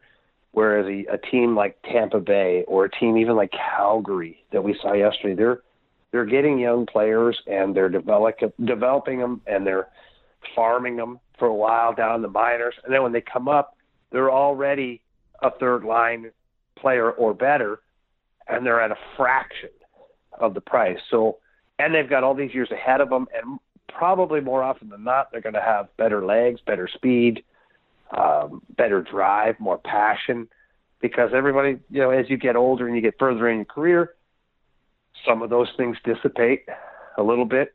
So I think you're going to see a big change moving forward and going in the direction of drafting your own, developing your own, and then riding it out with your own. And this trend of, 6, 7, 8-year deals for guys that are in your organization, that's going to happen more than a 4 or 5-year deal for an outside entity to come in and help your team. And I just think that's the way it's trending. But, that being said, I do believe Army did everything that was asked of him. Like we talked about it a million times, he checked all the boxes. Right. Now, where I think the things get a little bit blurry is where all the boxes checked as to the way your team wanted to play. So what your coach was, his intentions were as far as building his team. How does he want your team to play? And then do those players that you just signed fit into that style of play? Or are we trying to, in reverse now, change our systems to fit the style of player we have now because we're in the wrong direction already? And that's, I guess, without sounding too confusing, it goes back to one of my original comments here today was your coaching staff has to be solidified, your style of play has to be solidified, and then you go get the players to match what those demands are, not in reverse. I guess last question before you get out of here. I know you've had a busy, crazy day, and I know it killed you not to be in studio with your buddy Kimby, but so the last question is there anything that you can think of? I mean anything, because believe me, Blues fans are grasping for anything right now. Is there anything you can think of that you think could happen that we could see some sort of turnaround for the remainder of this season and get back to, I know the playoffs right now. I mean, that's a whole, like that playoffs, that whole thing. I mean, that's almost funny, but is there anything you can cling to at all that maybe we could get back to, just consistently competitive, night in, night out hockey?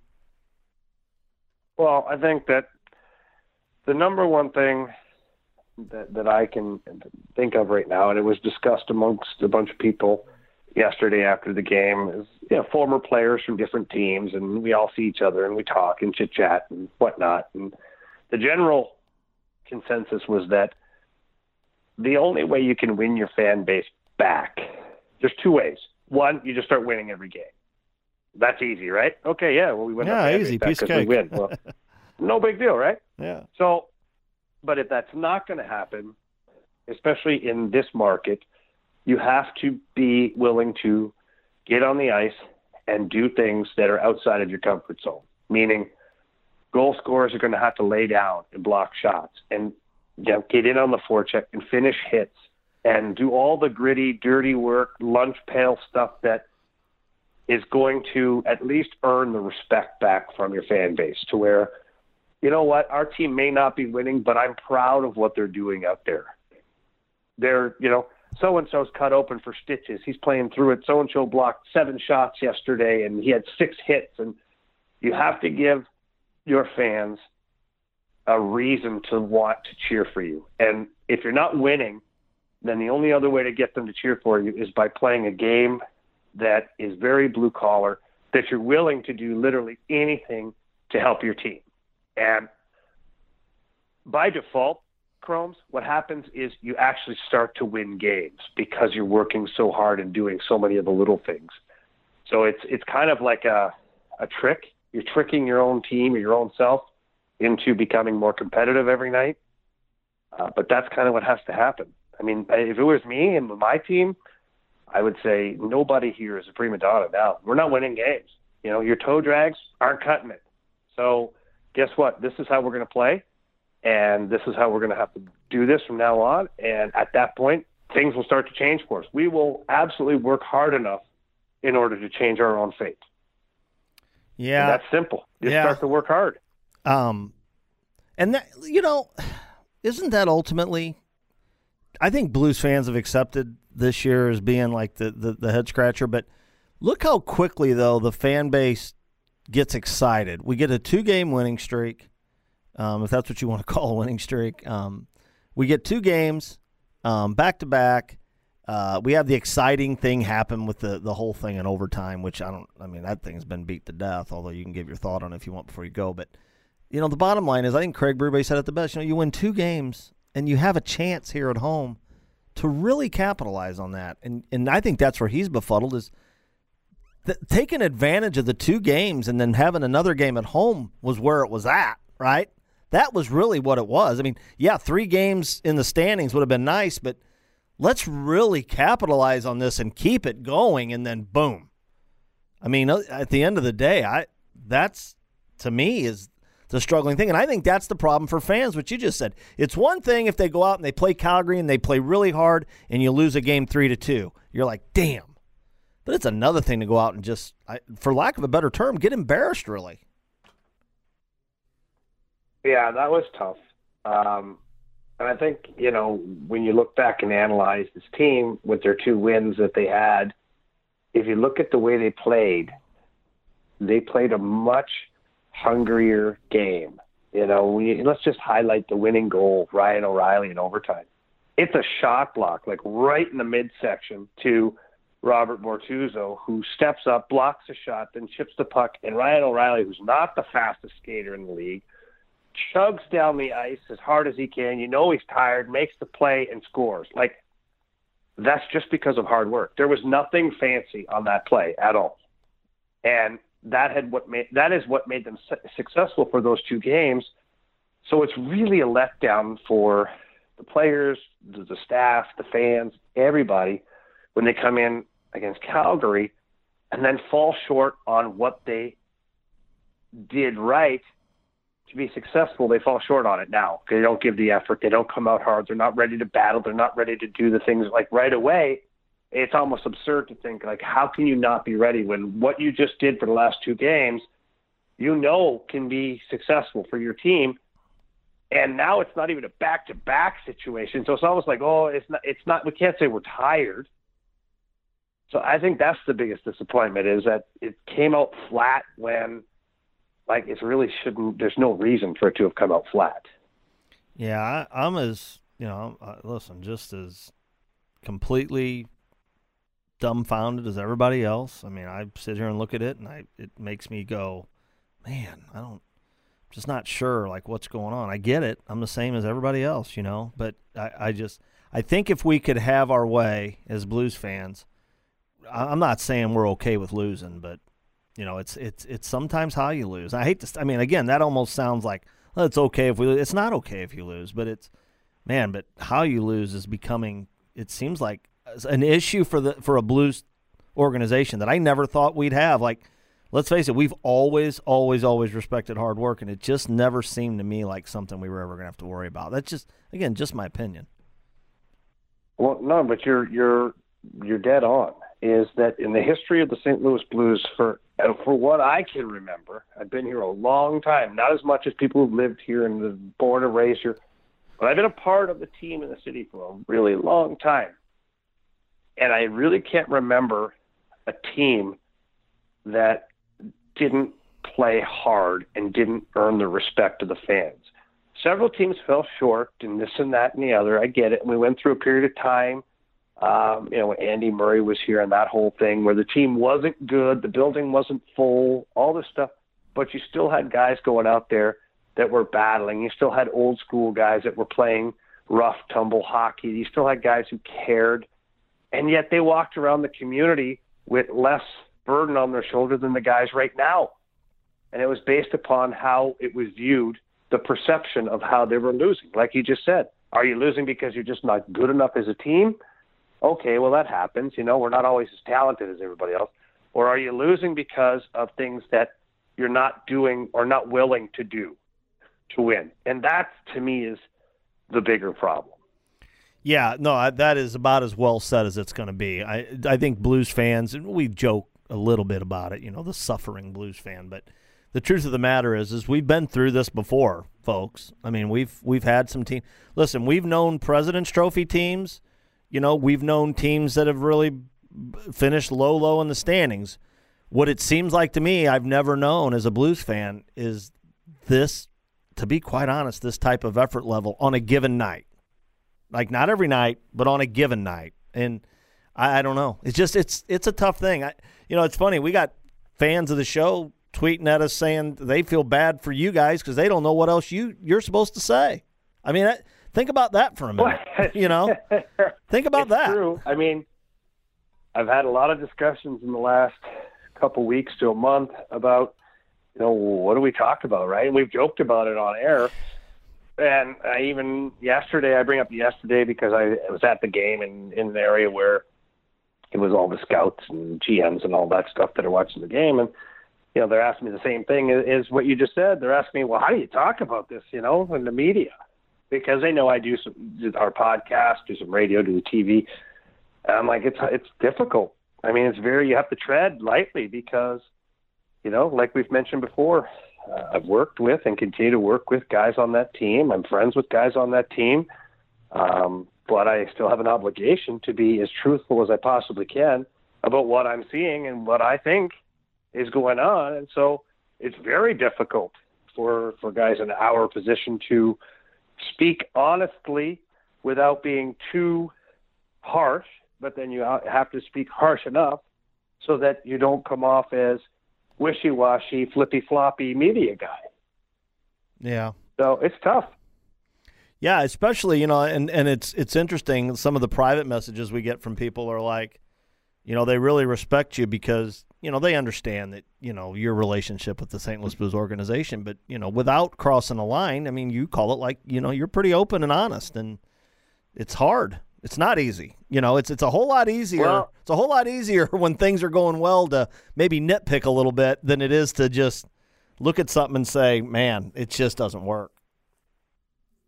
Well, my dad told me something a long time ago when I was about 8 years old. Imagine this. At 8 years old, my dad leaned over and told me, son, you'd rather be called an asshole than a liar. This is true. So, you know what? Not that I'm an asshole, not that I'm a liar, but I'd like to think I'm somewhere in between that. Yeah, you don't old man proud. Yeah, you don't want to be on either end of that spectrum, I guess. But well, hey, Jamie, I know how busy you are, and I know amongst your other duties, as always, when you do call in, it's synergyhockeyskills.com. Always brings you to us. Looks like finals going on in high school. Everybody getting ready to shut down for a couple weeks off. I know you got some camps over the holidays. Yeah, we're talked about it before. We got the holiday camps, one at Afton, one at the Ice Zone, the Blues practice facility. Well, the one at Afton has been sold out, which is great for us and for all the kids. But if that's the case, you're still trying to get in, get online, synergyhockeyskills.com, go to our holiday camps, and there's still some room in the one-day clinic that we're having at the Ice Zone. And we have some spots available, so keep some kids busy and hopefully getting a little bit better at the same time. Well, my friend, we appreciate you. I'm assuming I'll chat with you off air in the next couple of days, see what your schedule is for Thursday. And for all of our listeners out there, I know we're going to try to figure out what's going on over the holidays. But other than that, I'm going to let you get out of here and get back to it. All right, buddy. Thanks a lot, man. All right. That is the great Jamie Rivers. Again, it's hard. It really is.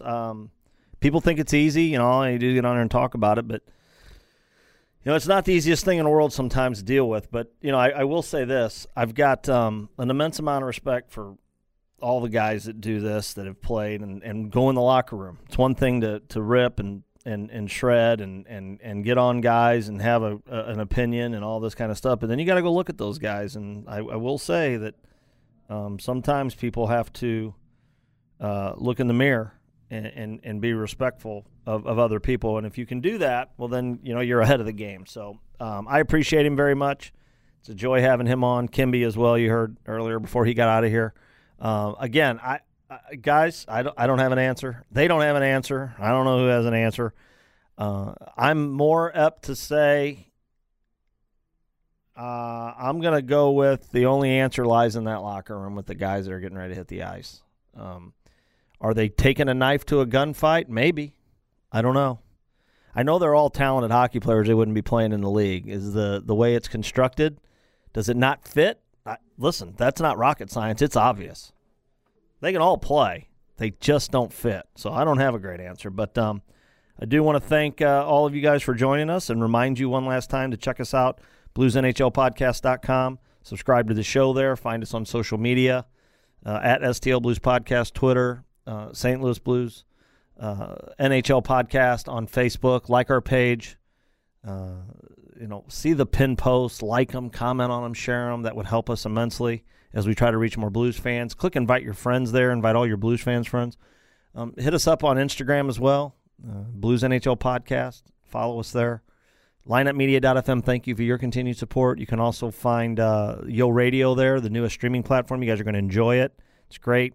It's real easy to use. The content's wonderful. Check it out.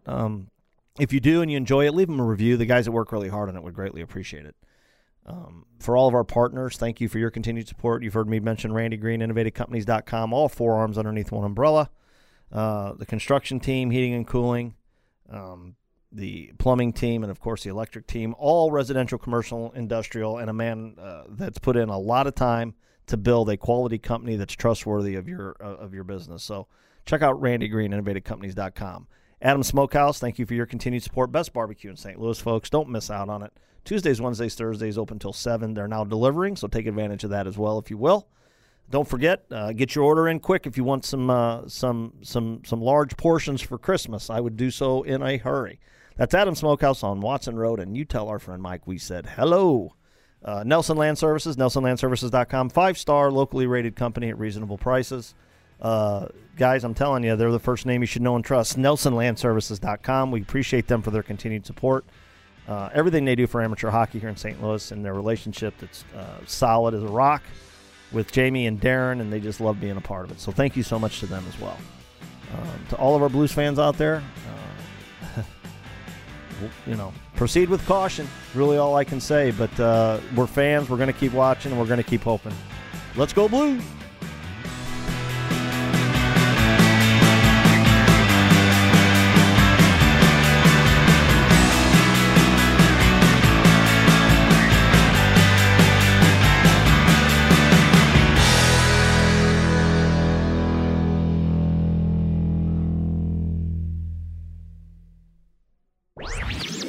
This podcast was a presentation of lightupmedia.fm.